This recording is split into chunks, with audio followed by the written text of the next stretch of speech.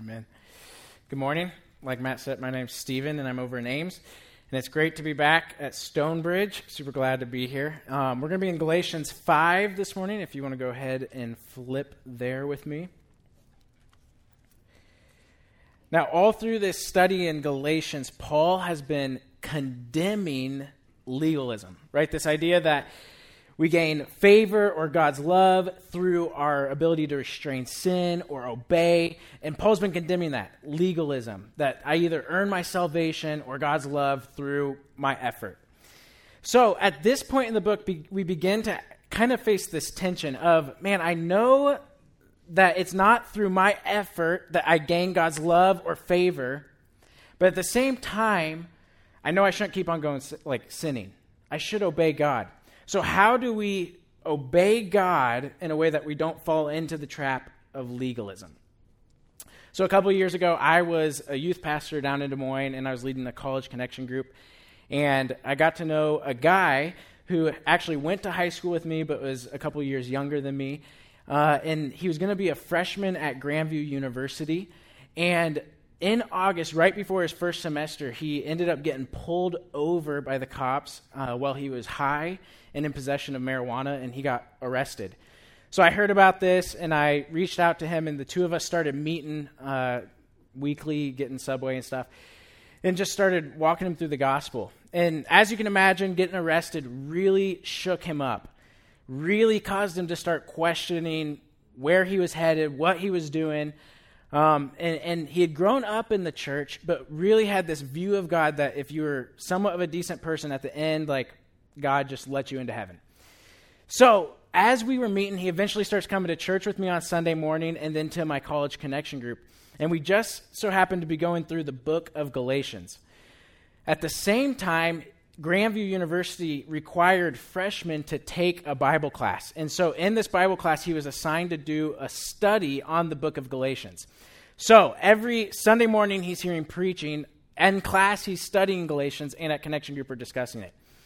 So it was about November, after about 3 months of us being in Galatians, of us meeting up, of him coming to Connection Group and stuff, that he came to me one night after Connection Group. He's like, hey, dude, I don't know what happened to me this week, but I was reading in Galatians and came across 2:16, which says we're not justified by works, but by faith alone. He's like, I read that, and something clicked for me this week that has never clicked before. And I can't even describe what happened, but I read that, and all of a sudden it all made sense. And for the first time, I knew that I don't come to God through my own actions, but through faith. He's like, I don't know what happened, but this wave came over me. It's been weird. It's been a weird week. I was like, dude, I think that you became a Christian this week and that you put your trust in Christ. And so we start talking and discussing kind of more what has happened and what moving forward looks like. And he said something that just struck me. And he said, there's one thing I can't explain. This is the first time in my life that I know that through my obedience, that my obedience does nothing to get me right with God. But never in my life have I had a stronger desire to obey God than I do right now. That is what we experience. When we become a Christian, when my friend became a Christian, two things happened. For the first time, he realized God's love for him and the grace that he has given him through Christ. And the second thing that's happened is the Holy Spirit came and indwelled in him and created this desire in Heath to obey. Our passage in Galatians this morning is going to discuss that, this reality that the Holy Spirit comes and indwells in us, and this old system that was powerless to get us to obey God, now this new system, this Spirit-filled system, moves us to obedience to God. So here's what we're going to see in Galatians 5. Walk by the Spirit, and everything in your life will be transformed. Walk by the Spirit, and everything in your life will be transformed. So from that, Paul is going to discuss three realities in the Christian life.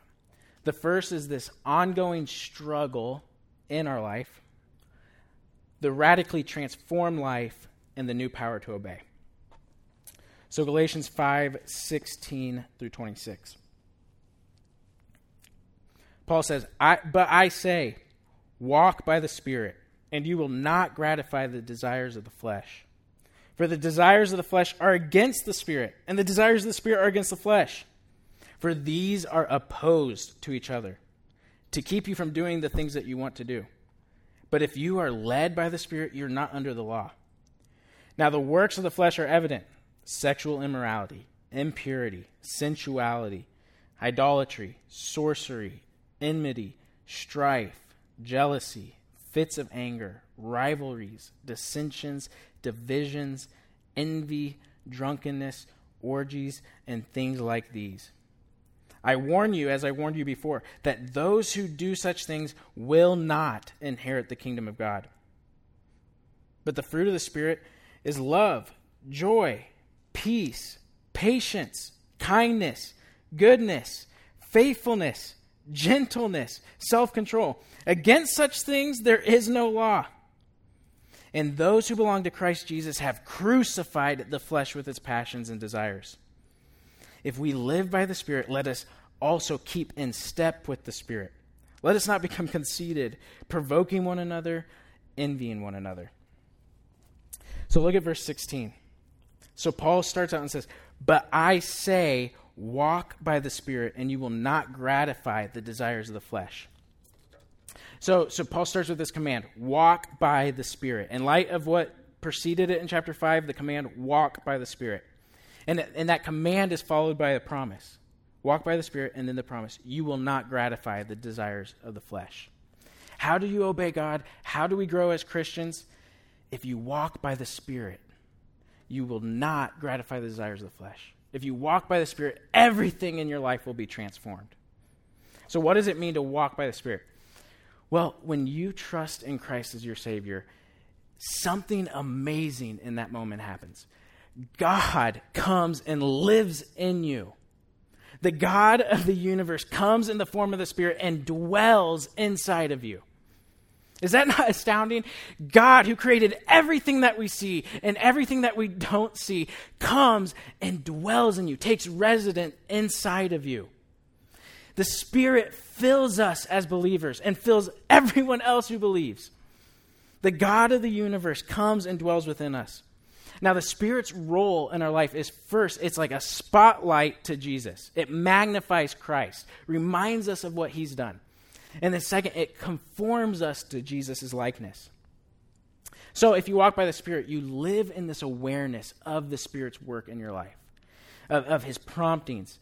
You quiet yourself daily and you say, Lord, Spirit, what do you want to do in me today? And what do you want to do through me today? When the Spirit convicts you of sin, you respond in repentance and obedience. When the Spirit prompts you, you obey.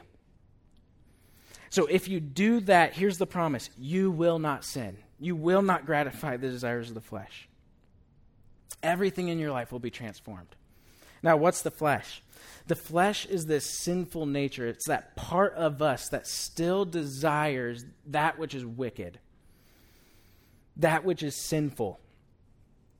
And so, if you're walking in step with the Spirit, you can't at the same moment be gratifying the desires of the flesh. It's impossible. The two are opposed to one another. It's impossible to walk east and west at the same time. It's impossible to walk in the Spirit and in the flesh at the same time. So here's Paul's argument. How do you grow as a believer? How do you pursue obedience without falling into legalism? It's by walking in the Spirit. And if you walk by the Spirit, everything in your life will be transformed. Now, in light of that statement, Paul is going to unfold three realities in the Christian life. So first, in light of if you walk by the Spirit, everything in your life will be transformed, there is an ongoing internal struggle happening within all of us. Look at verse 17. Paul says, "For the desires of the flesh are against the Spirit, and the desires of the Spirit are against the flesh. For these are opposed to each other, to keep you from doing the things that you want to do. But if you are led by the Spirit, you are not under the law." So when you put your trust in Christ, you are filled with the Holy Spirit, set free from the sinful nature. However, as long as we live here, we are going to continue to struggle with this sin nature. We're going to continue to face this ongoing internal struggle. between the spirit and the flesh. The flesh is against the spirit, and the desires of the spirit are against the flesh. They are opposed to one another, keeping you from doing the things you want to do. So because of this opposition, because the flesh is still within us, this sin nature, it hinders our ability to fully obey God like we long to. It's as if before you were a Christian, you were enslaved to this sin nature. Whatever it desired you to do, you did. You were enslaved. You were trapped. Completely in bondage to it. Now, the moment you trusted in Christ, that shackle was shattered. You were completely free. The chains were broken. You were saved and fully counted as righteous. We call that justification. So in that moment, you stand before God completely forgiven and completely counted righteous. However, even though that chain has been broken, there's still sin nature around you. If you were chained to a monster, if sin is a monster, then that monster is still around. Sin is still present. So even though you've been set free from it, sin is still present. So we are no longer slaves to the sin nature, but it's still within us. It's still in our lives for the rest of this life. So although there's this battle within us, making war against the Spirit, the reality is that the Spirit has given us power to be transformed. So Paul now describes externally what walking in step with the flesh and walking in step with the Spirit looks like. So this brings us to the second reality in the Christian life. Walking by the Spirit brings radical transformation.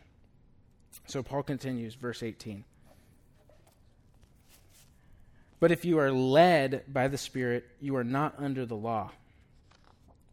Now the works of the flesh are evident: sexual immorality, impurity, sensuality, idolatry, sorcery, enmity, strife, jealousy, fits of anger, rivalries, dissensions, divisions, envy, drunkenness, orgies, and things like these. I warn you, as I warned you before, that those who do such things will not inherit the kingdom of God.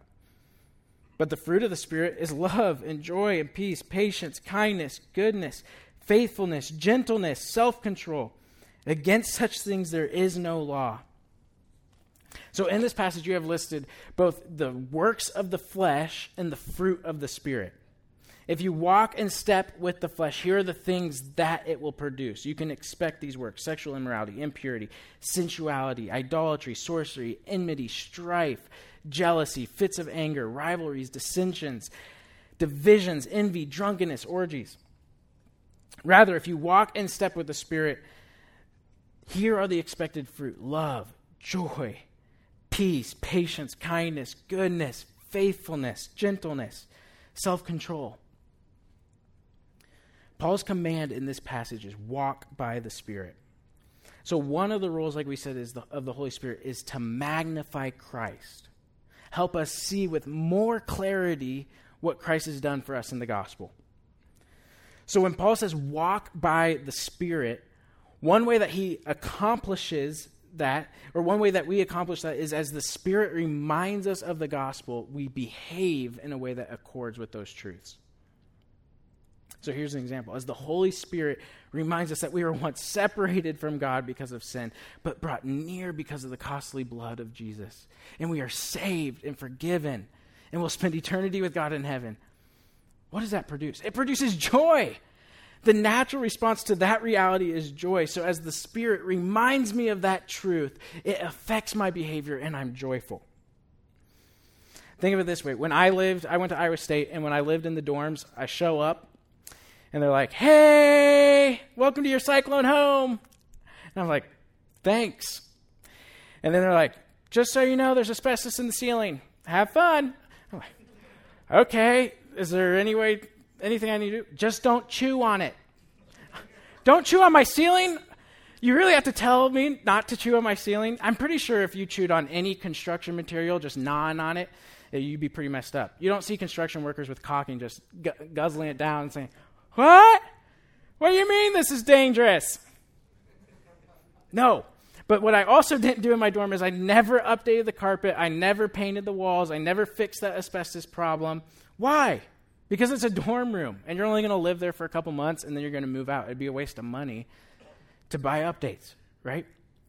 So never once did I pay for any updates. Why? Because I knew there was a belief, I'm only going to live here for a short period of time, that affected my behavior. I'm not going to purchase any updates. So it'd be like if the Holy Spirit, as I'm like tempted to buy new carpet for this room, that's gross anyways, as I'm tempted to buy new carpet, the Holy Spirit's like, whoa, you're only going to be here for 2 more months. And as the Spirit is reminding me of that truth, it affects my behavior. So the truth that the Holy Spirit reminds us of, you are a child of God, affects our behavior. Oh, peace. Now, that truth affecting behavior works both ways, both with the works of the flesh and the fruit of the Spirit. So, with the works of the flesh, you have this list, and you have these fruit of the flesh and these sins that are present in your life. And if these are the fruit in your life, then really we need to be asking, what is the deeper problem? If that is the behavior that we see, let's go back. What is the truth that you're failing to believe, or the truth that you are believing? If the fruit is this sin, what is at the root? So as we look at this list of sins, we have to ask, if this is the sin that is present in my life, what is at the root? If this is the fruit, what is at the root? What is underneath this that is producing this problem? So Paul breaks this list of the works of the flesh into 4 categories. So the first category, you have sexual immorality, impurity, sensuality. Are you behaving in ways that are inappropriate sexually? Are you a man or woman that is honoring God sexually? Are you absolutely faithful to your spouse? With your thoughts, with your eyes, with your body? Are there things about your sexual life that no one else knows about?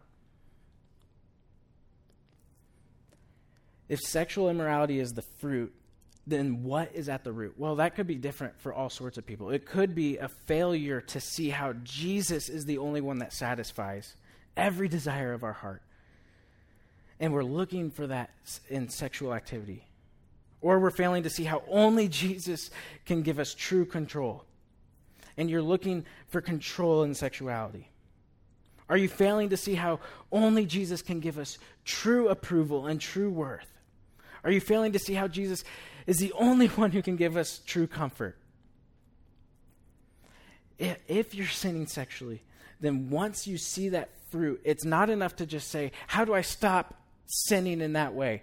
We have to ask, what is at the root that is producing that fruit? The second group, idolatry, sorcery. Both of these are an attempt to access power or to manipulate a God to get our desires. So here's the reality. God has given us the greatest power there is in the world. The Holy Spirit resides in us. And sorcery is an attempt to access a power outside of the Holy Spirit to benefit us. So when I'm given into sorcery, the Holy Spirit, I don't actually believe that I'm indwelled by Him. I'm not living in that reality. Idolatry, I'm going to sacrifice to a God in order to get my own way with Him or manipulate it. If that's the fruit in your life, then the reality is that you're not living in light that God is a God who's poured out every spiritual blessing in your life through Christ. That He's a Father to us that desires to love us dearly. The third group, verse 20, enmity, strife, jealousy, fits of anger, rivalries, dissensions, divisions, envy. Are you experiencing enmity with someone? A hostile opposition with them? Are you experiencing strife with someone? An angry or bitter disagreement? Who are you jealous of? What are you jealous of? What is that thing that consumes your mind? If I just had that, or if I was just born in that family, Or why is this so unfair? Do you have fits of anger? People have to tiptoe around you? Are there divisions among you, or rivalries or dissensions? Are you envious of others? Do you live in a state of envy? Once again, the question is, if these are the fruit that we are identifying in our life, then what is the root that causes that? Why are you so envious? Why are you jealous? Why are you given to fits of rage? Another thing to point out in this third group is that jealousy is listed with witchcraft. There is no sin. All sin separates us from God. Now, I'm not saying that one jealous thought is the same in consequence as witchcraft or fits of rage. But don't think for a moment that God doesn't take your sin seriously, doesn't take your jealousy or your envy seriously. Sin is the fruit that reveals there is a horrible problem at the root. If you have a jealous thought, there is something drastically wrong inside. Thinking, yeah, God, you saved me. I was a wretched sinner that needed grace, and you paid the ultimate price coming and saved me, but that isn't enough. If I had that, then I'd be satisfied. There's something horribly wrong with us when we have jealousy in our life. The fourth group that Paul lists is drunkenness and orgies. Are you giving yourself over to reckless living? Celebrating wild living? Indulging in desires? Are you controlled with alcohol? If not, what is the root at that? So Paul ends this list at the end of verse 21 with this warning. I warn you, as I warned you before, that those who do such things will not inherit the kingdom of God. Now, is Paul saying that if you sin ever, that there's no hope for you and you're not going to inherit the kingdom of God? No. He just discussed this internal, ongoing struggle that we're all going to face for the rest of our lives. For the rest of our lives, we're going to be tempted to sin, and we are going to sin. So he's not saying that you have to shape up your life or you might not get into heaven. That's not what he's saying. But what he is saying is this. The reality is that the Holy Spirit indwells us when we trust in Christ. And you are going to begin to have this natural desire to obey God. Just like my friend who said, I've never understood more clearly that obedience doesn't get me God's love, but I desire to obey. If you have no desire to follow God, if you experience no conviction over sin, then perhaps you've never fully grasped the gospel and trusted in Christ. Verse 22, Paul now gives us the fruit that's in accordance with walking in the Spirit. He says, but the fruit of the Spirit is love, joy, peace, patience, kindness, goodness, faithfulness, gentleness, self-control. Against such things, there is no law. The root produces the fruit. If you walk by the Spirit, there is going to be radical transformation that could take place in your life. You can be a person of love and of joy and of peace and of patience and of kindness and of gentleness and goodness and faithfulness and self-control. As the Holy Spirit magnifies Jesus, helps us see what he has done for us more clearly, helps us understand with more depth God's love for us. These are the natural fruit that begin to be produced in our life, the natural response. As I realize that the healing I've received because of Christ, I'm filled with joy. You don't have to tell someone who is a cancer survivor to be joyful, right? Because they've been healed of a horrendous disease. If we grasp the horrendous disease that we've been healed from, an eternity separated from God, but we've been healed of the wretchedness of sin by Jesus' blood. Joy! That's the only response that's appropriate. You wouldn't have to tell anyone to be joyful because we just would. That's the natural response. It's the natural overflow. in light of what Jesus has done. Peace, the judge of the universe, who you once stood condemned, but Jesus took your place. You now have peace with the judge of the universe. What else could unsettle you? Patience. God was patient towards you while you were still a sinner, while you were in rebellion. Here's the reality. Each of these fruit are the natural attitude or behavior that flows from the truth that the Holy Spirit reminds us of. Just like the dorm room. Hey, you're only going to be here for 2 more months, so it affects my behavior. Hey, you have been saved and are going to spend eternity with God in heaven. That truth, as the Holy Spirit brings it back to memory, affects my life and produces this fruit. As I'm reminded by the Holy Spirit of who Jesus was, as my affections are stirred for him, the natural behavior are these fruit. So someone who's displaying this fruit, it shows where their root is. The only way someone can go from fits of anger to consistently being gentle is through the power of the Holy Spirit. Walking by the Spirit. Now, a lot of us are just so desperate to become this kind of person. Just long so much to be this person that this fruit would just flow out of. That we would change. That I just want to be freed from this sin that I've been so trapped in for so long. I want to be a person who's characterized by self-control and faithfulness. Our hearts long to be this kind of person. But our flesh keeps us from doing the things we so want to do. There's this internal battle, struggle going on that is raging within us. How do we become this sort of person? How do we go from someone who's trapped in fits of rage to someone who is gentle? Someone who is radically transformed? Who's characterized by this whole list of fruit? How do we become that kind of man or woman? Lastly, the new power to obey. So Paul continues in 24. And those who belong to Christ Jesus have crucified the flesh with its passions and desires. And if we live by the Spirit, let us also keep in step with the Spirit. Let us not become conceited, provoking one another, envying one another. We have this new power to obey.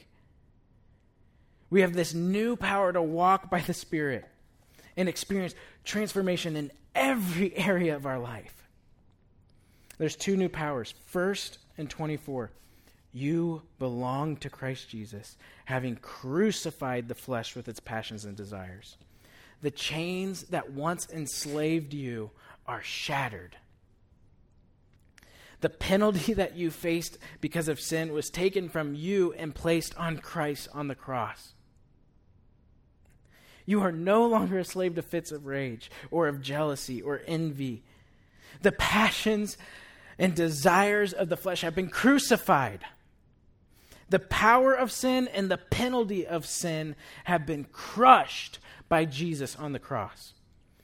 And now you belong to Christ Jesus. You are his. Because you belong to Christ, all of the approval, all of the security, all of the comfort, all of the satisfaction, all of your deepest needs, the deepest longings in your souls have been satisfied by him. You no longer have to look to sex to make you feel approved. You belong to Christ. You are his. And not because of what you were able to do. It's all because he went to the cross for you to bring you into his family and make you belong to him. And if you really embrace that you belong to Christ, that your approval rests in him, you'll begin to be a person of self-control, a person of gentleness, a person of love and joy and peace. The second power that we have, verse 25, if we live by the Spirit. The God of the universe. Just think about that for a second. The God who has existed for all of eternity. All-powerful, all-knowing God of the universe. That God lives in you. That is incredible. He has come and filled you, and he now lives within you and has given you the power to obey. The law that was once powerless to lead you to obedience now has been replaced by the Spirit who lives in us and gives us the power to obey. The desire to obey. The greatest power imaginable in all the world is in you. That is incredible. There is no spiritual fruit. When you look at this list in 22, when you look at this list, there's none of those characteristics that you now lack, that the Spirit hasn't given you the power to grow in. There is no sin, as you look at 19 through 21, that you are trapped in, that the Spirit hasn't given you power to experience freedom from. The Holy Spirit has the power to transform everything in our life. Jesus bore the wrath of God for every sin, for every jealous thought, of every envious thought, for every explosion of anger, for every instance of strife, for every division, for every hostile thought that every person in the world has ever had. Jesus bore the wrath for those sins on himself on the cross. The full wrath of God crucified in our place. Jesus showed us love when we were unlovely. He showed perfect joy in the Father. He showed perfect peace as he submitted to the Father's will. He was patient and kind and good to us who were rebels. Why? Because he loved us. He desired to rescue us, a people who were enslaved to sin. He came to set free. And not just free, but to make us into children so that we belong to Christ Jesus. He died in our place so that through faith we could be saved. And it is now, as the Holy Spirit reminds us of that, magnifies Christ, that it begins to conform our lives to who Christ is. The Holy Spirit stirs our affections for him and reminds us of this truth that we who were once lost have been found, that we will spend eternity with God in heaven. And it's as we are reminded of those things through the Holy Spirit in us that the Holy Spirit also gives us power then to respond in our behavior and attitude and actions. We have this new power to be radically transformed by the gospel, by the Holy Spirit that is dwelling in us. Walk by the Spirit, and everything in your life will be transformed. Let's pray. God, we just can't get over the reality that you would come and dwell in us. That the God of the universe dwells in us. That you have given us power to be free from sins that once trapped us and enslaved us. To walk in obedience to you. And not out of fear that we might somehow lose your love. But God, out of the peace and joy and love that just fills our hearts as we contemplate the reality of the gospel, that we were once far from you, but you paid such a costly price to save us, to free us, to forgive us, and to bring us into your family so that we belong to Christ. God, I pray that the Spirit would remind us of those truths daily, that it would be a constant reminder in our lives, that the Holy Spirit would help us to see more clearly Christ. And God, that would transform our lives radically. God, we love you. In your name I pray.